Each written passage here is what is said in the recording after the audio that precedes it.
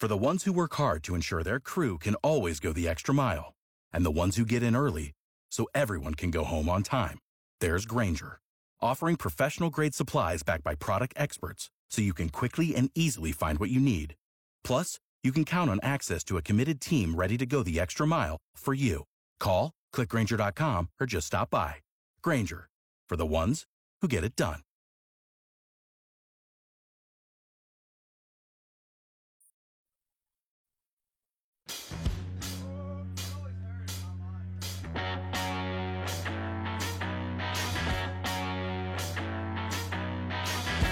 It's the Tennessee Star Report with Michael Patrick Leahy. Call and be heard. 615-737-9522 or 1-800-688-9522. 800-688-WLAC. Now, here's Michael Patrick Leahy. 6:06 a.m. broadcasting live from our studios on Music Row in Nashville, Tennessee. We are delighted to be joined on our Newsmaker line by Dr. Michael Rechtenwald, former professor of liberal studies and global liberal studies at NYU from 2008 to 2019. He has a Ph.D. from Carnegie Mellon, author of Thought Criminal, Beyond Woke, The Google Archipelago, and Springtime for Snowflakes, Social Justice and Its Postmodern Parentage. Now, if that's not enough, he is now the chief academic officer for a new organization called American Scholars on the web at americanscholars.com. Good morning, Dr. Rechtenwald. Good morning. Nice to be here. How are you, Mike? I am so glad to have you on once again. You know, you are, I'll just say this for our listening audience, you are one of the bravest members of academia in modern American history, and I salute you for all that you've done to advance the cause of intellectual honesty. Thank you so much. I appreciate that. I'm trying. I'm doing my best. I can relate. We're all just doing our best. So, Michael, American Scholars on the web at americanscholars.com is described as a pro-American education platform. Members will learn American constitutional values from any time, lessons, informed discussions led by top university professors. You're the chief academic officer. When did this start, and how can people participate in americanscholars.com? It started. We started putting together the whole platform and the hiring the faculty about 4 months ago, and we're ready to launch on July 4th. We're launching on Independence Day. I love that. Yeah. So it's time to claim your academic and educational independence. Yeah. Now, if you go to americanscholars.com right now today, you just see the one, web page. But I guess on the 4th, which is just 3 days from today, the 4th of July, you have a more robust site.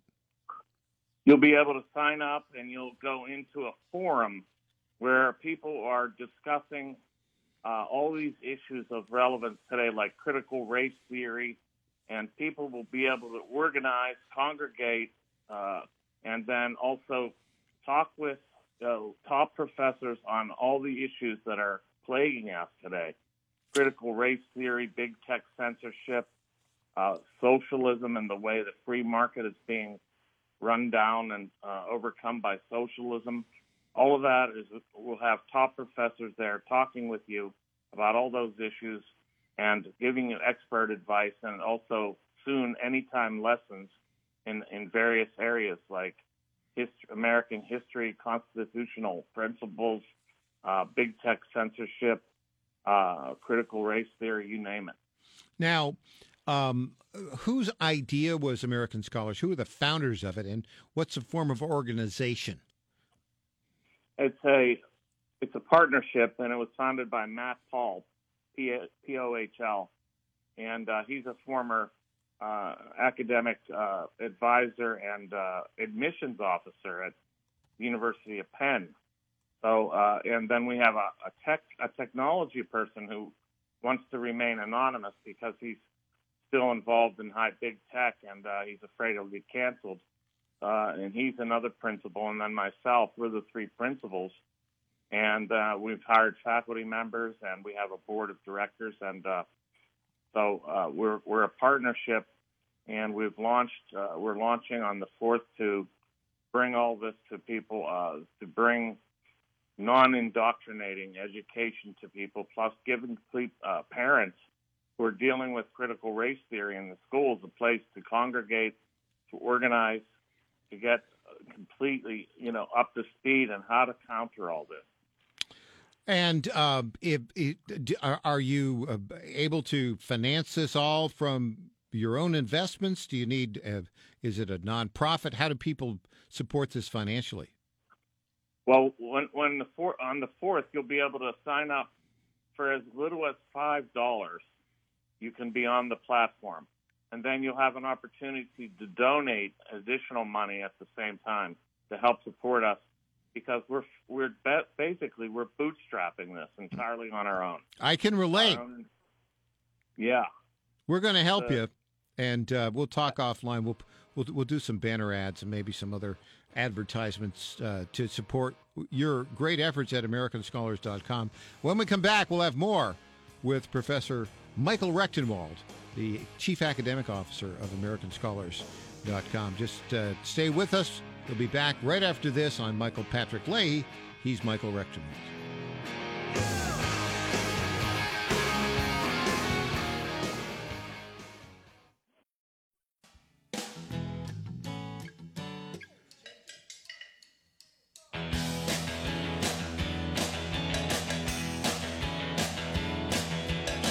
Welcome back to the Tennessee Star Report with your host, Michael Patrick Leahy. 6:18 a.m. Joined on our Newsmaker line by Dr. Michael Rechtenwald, the chief prolific author and defender of free speech and the American idea, and the chief academic officer of American Scholars on the web at AmericanScholars.com, which will launch on the 4th of July. Now, what kind of reaction have you gotten, Michael, from the academic community when you've asked them to be part of this pro-American education platform? Well, I was very surprised that I've gotten hundreds of applications from professors all over the country working at top institutions, people that are just so fed up with what's happening in academia that they were just so eager to participate. Of course, we couldn't hire them all, but we had amazing people come forth. That's a surprise to me as well. Yes, apparently there's a lot of people out there hiding, basically trying to keep their heads down and hopefully don't get canceled. So, but they're willing to come forth and teach for our platform, and that's been really very encouraging. Will they use pseudonyms or their real names? They'll use their real names because we want to, show for sure that these people are scholars that have credentials, and they're teaching in top institutions throughout the country.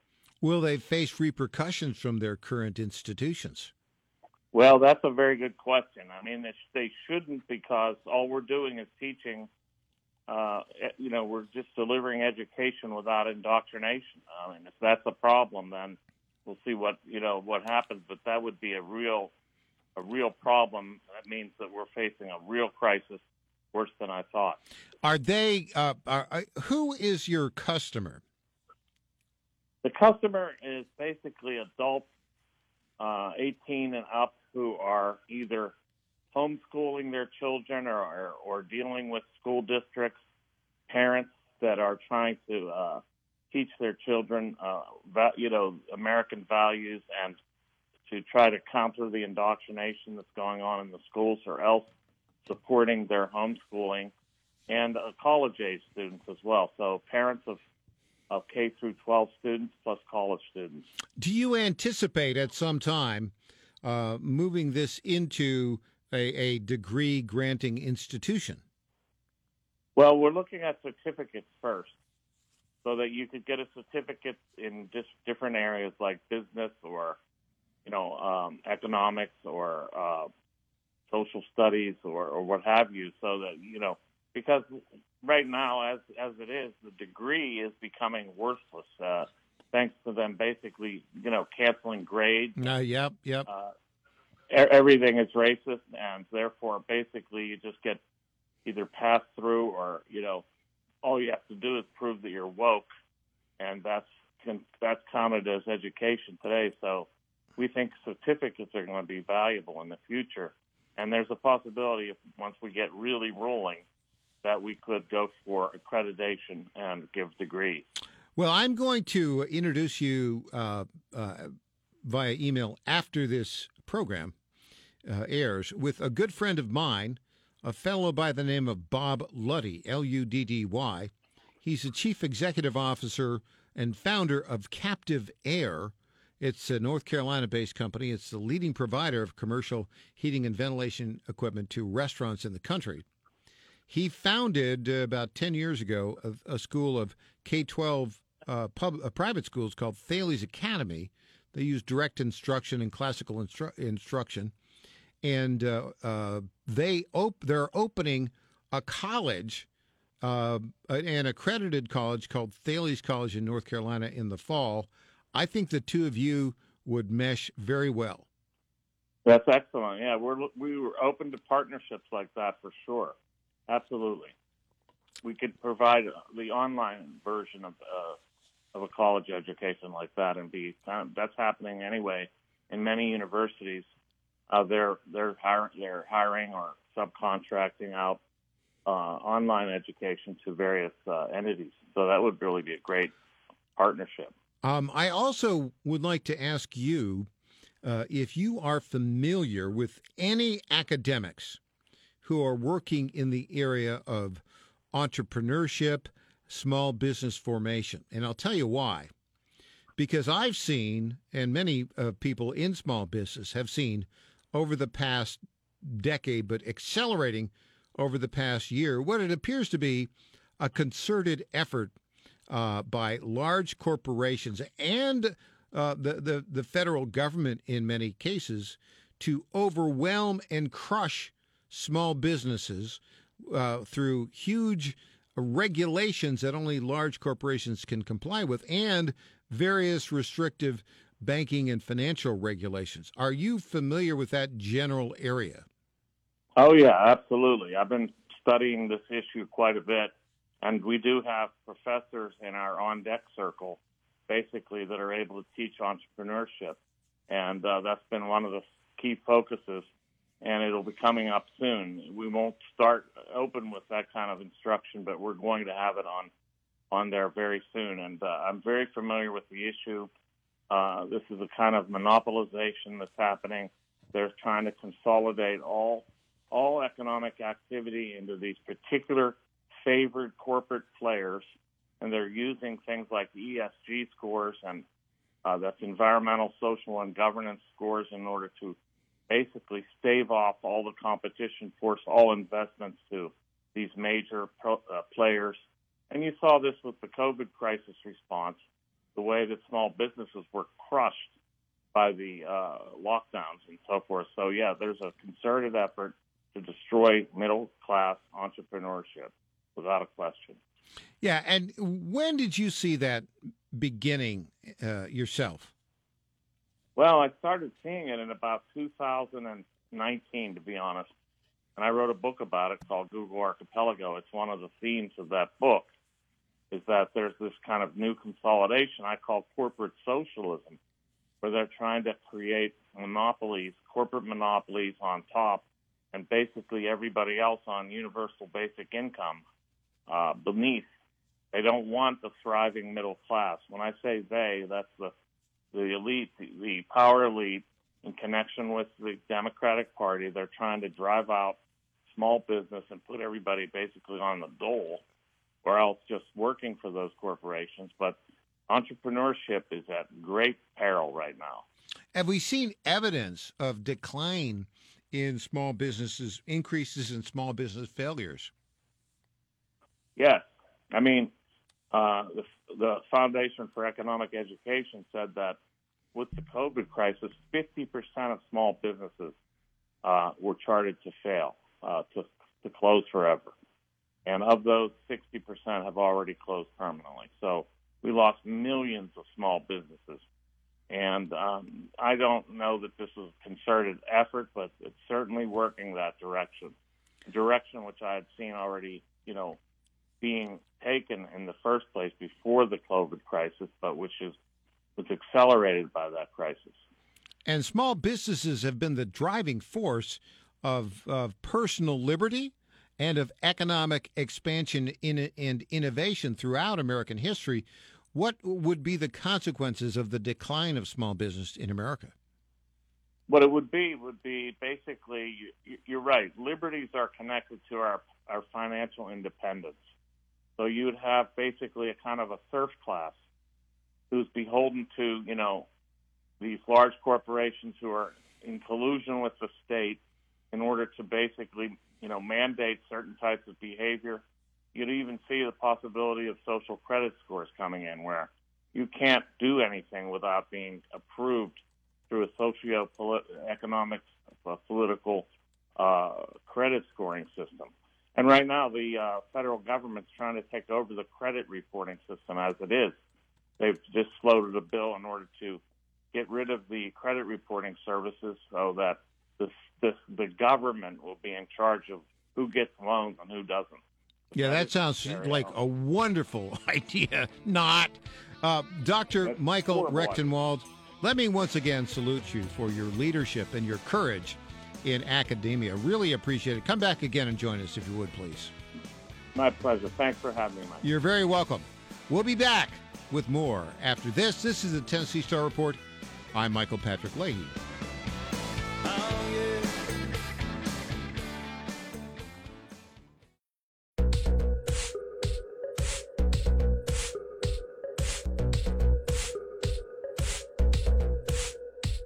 Welcome back to the Tennessee Star Report with your host, Michael Patrick Leahy. We built a wall that was not a wall that anybody could get through. We had very few breakthroughs, unbelievably. The only breakthrough is let them walk around to the few open areas where you have, we had problems on land disputes, et cetera, et cetera. All of those problems were resolved, so we got them resolved. So you could have completed the wall. Well, there's President Trump stating the obvious, that this disaster of the Biden administration is leading to a debacle, not only in Texas, but around the country, as they are failing to enforce our immigration laws. That, to me, is an impeachable offense, by the way. Now, that will go nowhere in terms of this current House of Representatives, which initiates impeachment, because the Democrats are all in lockstep. They think apparently it's a wonderful idea to destroy the country by not enforcing immigration laws. I think differently.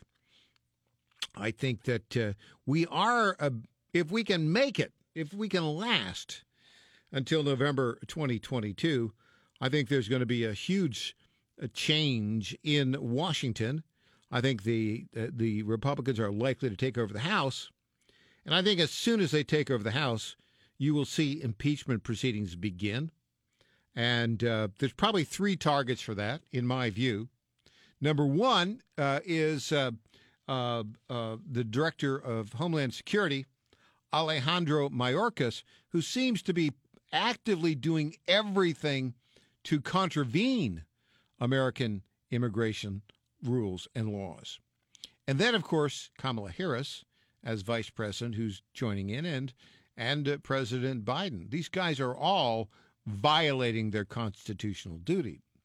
Now, it will be interesting. It's going to be an interesting 3.5-year period as we see the challenges to the legitimacy of the Biden administration continue to grow and grow and grow. In Georgia, last night, the Secretary of State down there, Brad Raffensperger, declared that he wanted the state of Georgia to take over the administration of elections in Fulton County, Georgia, just because of all the evidence he's found of improper management of the election in 2020. Now, the big question for Raffensperger is 7.5 months after the election, you're finding all these problems of mismanagement, in my view, more than enough to throw the results out in the same way, in the very same way, at least in the certification process, in the same way that right now the city of New York has such a debacle on its hands that they've instituted this ranked choice voting, and it was an absolute disaster because they added 135,000 test ballots to the counting, which should not have been included. They're being sued right now, today, as we speak, by Eric Adams, the black candidate, former police captain, who was in the lead before these phony ballots were added, and that lead virtually evaporated. I don't see at all how they can do anything in the state of New York but throw those results out and have a do-over. I don't see that at all. And you saw in some testimony by some election workers in Fulton County at an event in Alpharetta, Georgia, on Monday night, where there were some claims and allegations that similar test balloting problems occurred in Fulton County, in addition to all of the chain of custody problems that took place. I mean, huge chain of custody problems. Now, the problem we have as a country right now is this. We do have a legal process by which we select a president. And we're stuck, it would appear, because the people who were supposed to do their legal duty in that process failed to do it. And we've talked about this many a time, but every new piece of information that we see highlights the certainty, in my mind, that in Georgia, in particular, it was a huge error on the part of Secretary of State Brad Raffensperger to certify the election results there, giving 16 Electoral College votes to Joe Biden in a state that Biden was certified as victor by less than 12,000 votes, when there are thousands and hundreds of thousands of chain of custody documents for absentee ballots deposited in drop boxes that have not been produced 7.5 months later. It was as the Georgia GOP said, it was a dereliction of duty by the Secretary of State in Georgia. It was a dereliction of duty for him to certify the election results prior to having reviewed all of the chain of custody documents for the absentee ballots. And by the way, just so you know, there is a Supreme Court case coming down today. It's called Brnovich v. the Democratic National Committee. They're going to announce the results here shortly.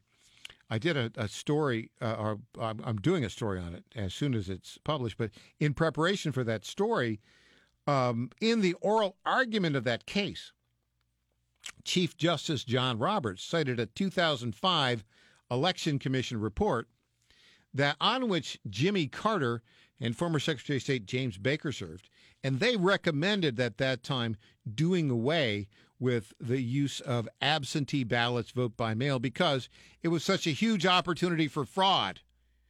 Well, of course, and particularly these absentee ballots were so prevalent for the possibility of fraud.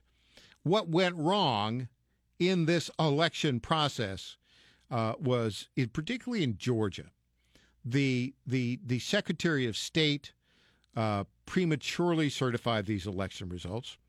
And what he knows right now, the question to him would be, what you know right now, if you knew then what you know right now, which you should have known then, would you have certified the election results? The way our system is supposed to work, a Secretary of State doing his job would not have certified those results. I mean, if you had this evidence of chain of custody problems, and now Raffensperger is saying, I can't trust the results of Fulton County today based upon our analysis of November 2020. Therefore, the state's got to take over future elections. Well, if you're going to make that statement about what they did in November 2020, clearly you could not certify the results out of Fulton County alone. So what should have happened? What was wrong? What happened? How did our institutions fail us at that time? Well, one of the reasons that they failed us at that time is because the Secretary of State didn't do his job, certified without proper evidence the election results, and the governor of Georgia, Brian Kemp, refused to hold a special session, which could have addressed it, of the state legislature, and the leadership of the state legislature.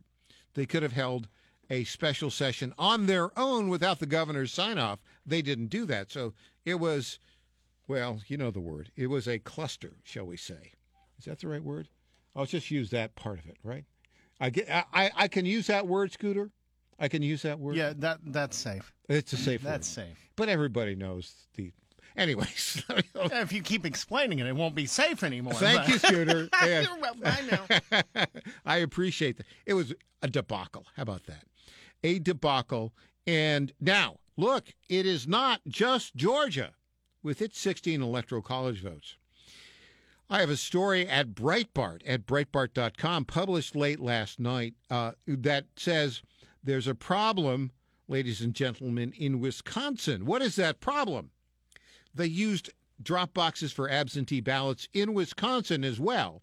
Wisconsin had 10 electoral college votes, and hundreds of thousands of absentee ballots were placed in drop boxes there. What's the problem with that? Well, just as was the case in Georgia, there is no state law that authorizes the use of drop boxes as a legal means for collecting absentee ballots. There was a lawsuit filed on Monday by the Wisconsin Institute of Law and Liberty that, quote, said state law provides just two methods for casting an absentee ballot, and depositing an absentee ballot in a drop box is not one of those methods. Those methods are delivered through the U.S. mail or delivered in person to the municipal clerk. Now, that's very clear. That's what the statute says. And yet, because of this COVID emergency, the Wisconsin Election Commission went ahead and put in drop boxes there in contravention of the law. So, the state Supreme Court, the Wisconsin Supreme Court on Friday, rejected one lawsuit challenging that. But now a second lawsuit has been filed. Now, think about that. I think it's pretty patently obvious that if the state law prohibits the use of drop boxes and unelected bureaucrats say, let's go ahead and use drop boxes, that there is a problem with the results of those elections.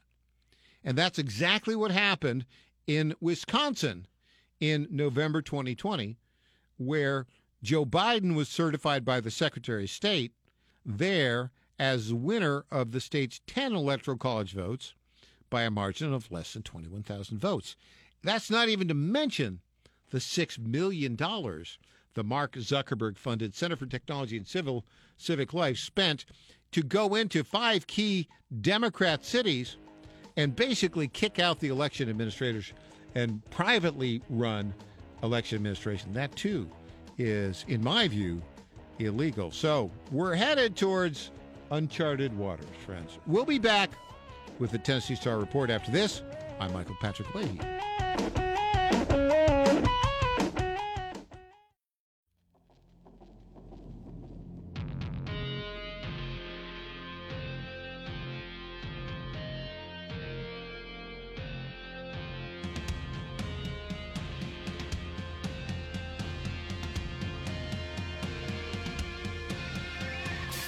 Welcome back to the Tennessee Star Report with your host, Michael Patrick Leahy.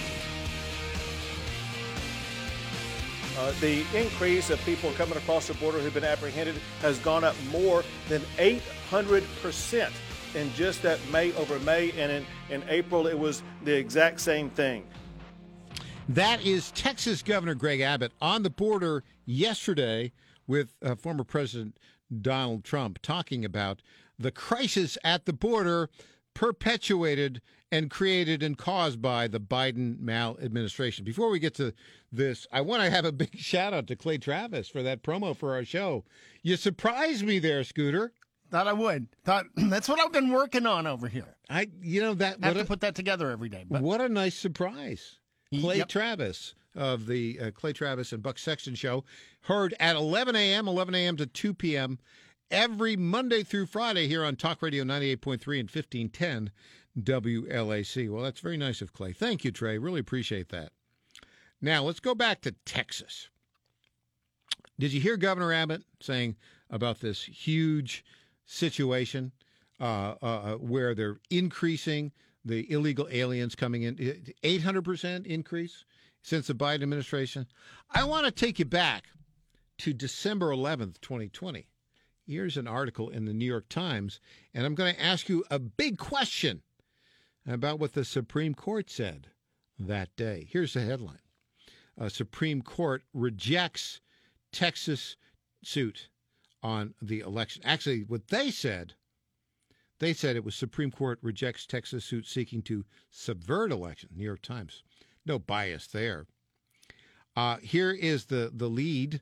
The Supreme Court on Friday rejected a lawsuit by Texas that had asked the court to throw out the election results in 4 battleground states that President Trump lost in November, ending any prospect that a, quote, brazen attempt, end quote, to use the courts to reverse his defeat at the polls would succeed. Brazen. That's the words of the New York Times. You know, no bias there.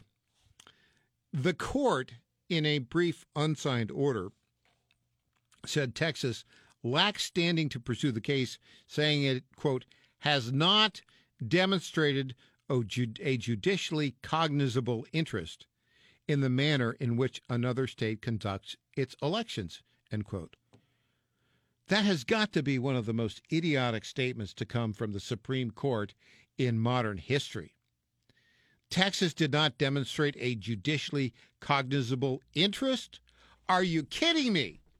It was inevitable that under a Biden maladministration, illegal aliens would flood Texas and cause great harm economically, in terms of crime, in terms of everything else to the state of Texas. A 2-year-old could see that. Why did 7 members of the Supreme Court, 3 of whom were appointed by Donald Trump and confirmed with a great deal of political effort by conservatives in the United States of America, how could they come to such a conclusion? You know, they failed. It's very clear the Supreme Court failed. That case should have been heard. And had that case been heard, I think Texas would have absolutely been able to prove, first, their judicially cognizable interest in the manner in which Georgia conducts its elections. Now, I'm going to continue with the New York Times story on this. Texas's lawsuit filed directly in the Supreme Court challenged election procedures in 4 states: Georgia, Michigan, Pennsylvania, and Wisconsin. It asked the court to bar those states from casting their electoral votes for Mr. Biden and to shift the selection of electors to the state legislatures. Now, that is absolutely the correct decision. They should have barred those states from casting their electoral college votes for Biden. And the state legislatures should have selected the electors. That is constitutional. Texas had standing. And the more we look at the election irregularities, now we've been reporting on those in Georgia. There's no way on God's green earth that an honest person would have certified Georgia's election results. Now, Wisconsin, 10 electoral college votes there, just showed you that they deployed tens of thousands, I think it was hundreds of thousands, of absentee ballots placed in drop boxes. The law there prohibited the placement of absentee ballots in drop boxes. So, obviously, again, all four of these states, Georgia, Michigan, Pennsylvania, Wisconsin, the election procedures there were unlawful. And the right choice would have been for the Supreme Court to hear the case and for the Supreme Court to do exactly what Texas asked for. That would have avoided a constitutional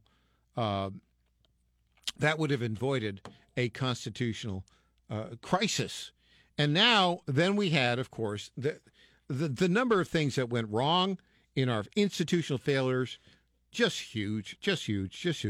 That's why polls are showing an increasing number of Americans believe the Biden administration is illegitimate. And I, for one, agree wholeheartedly with that view. Stay tuned. Roger Simon, editor-chief, editor-at-large, is coming here. This is the Tennessee Star Report. I'm Michael Patrick Leahy.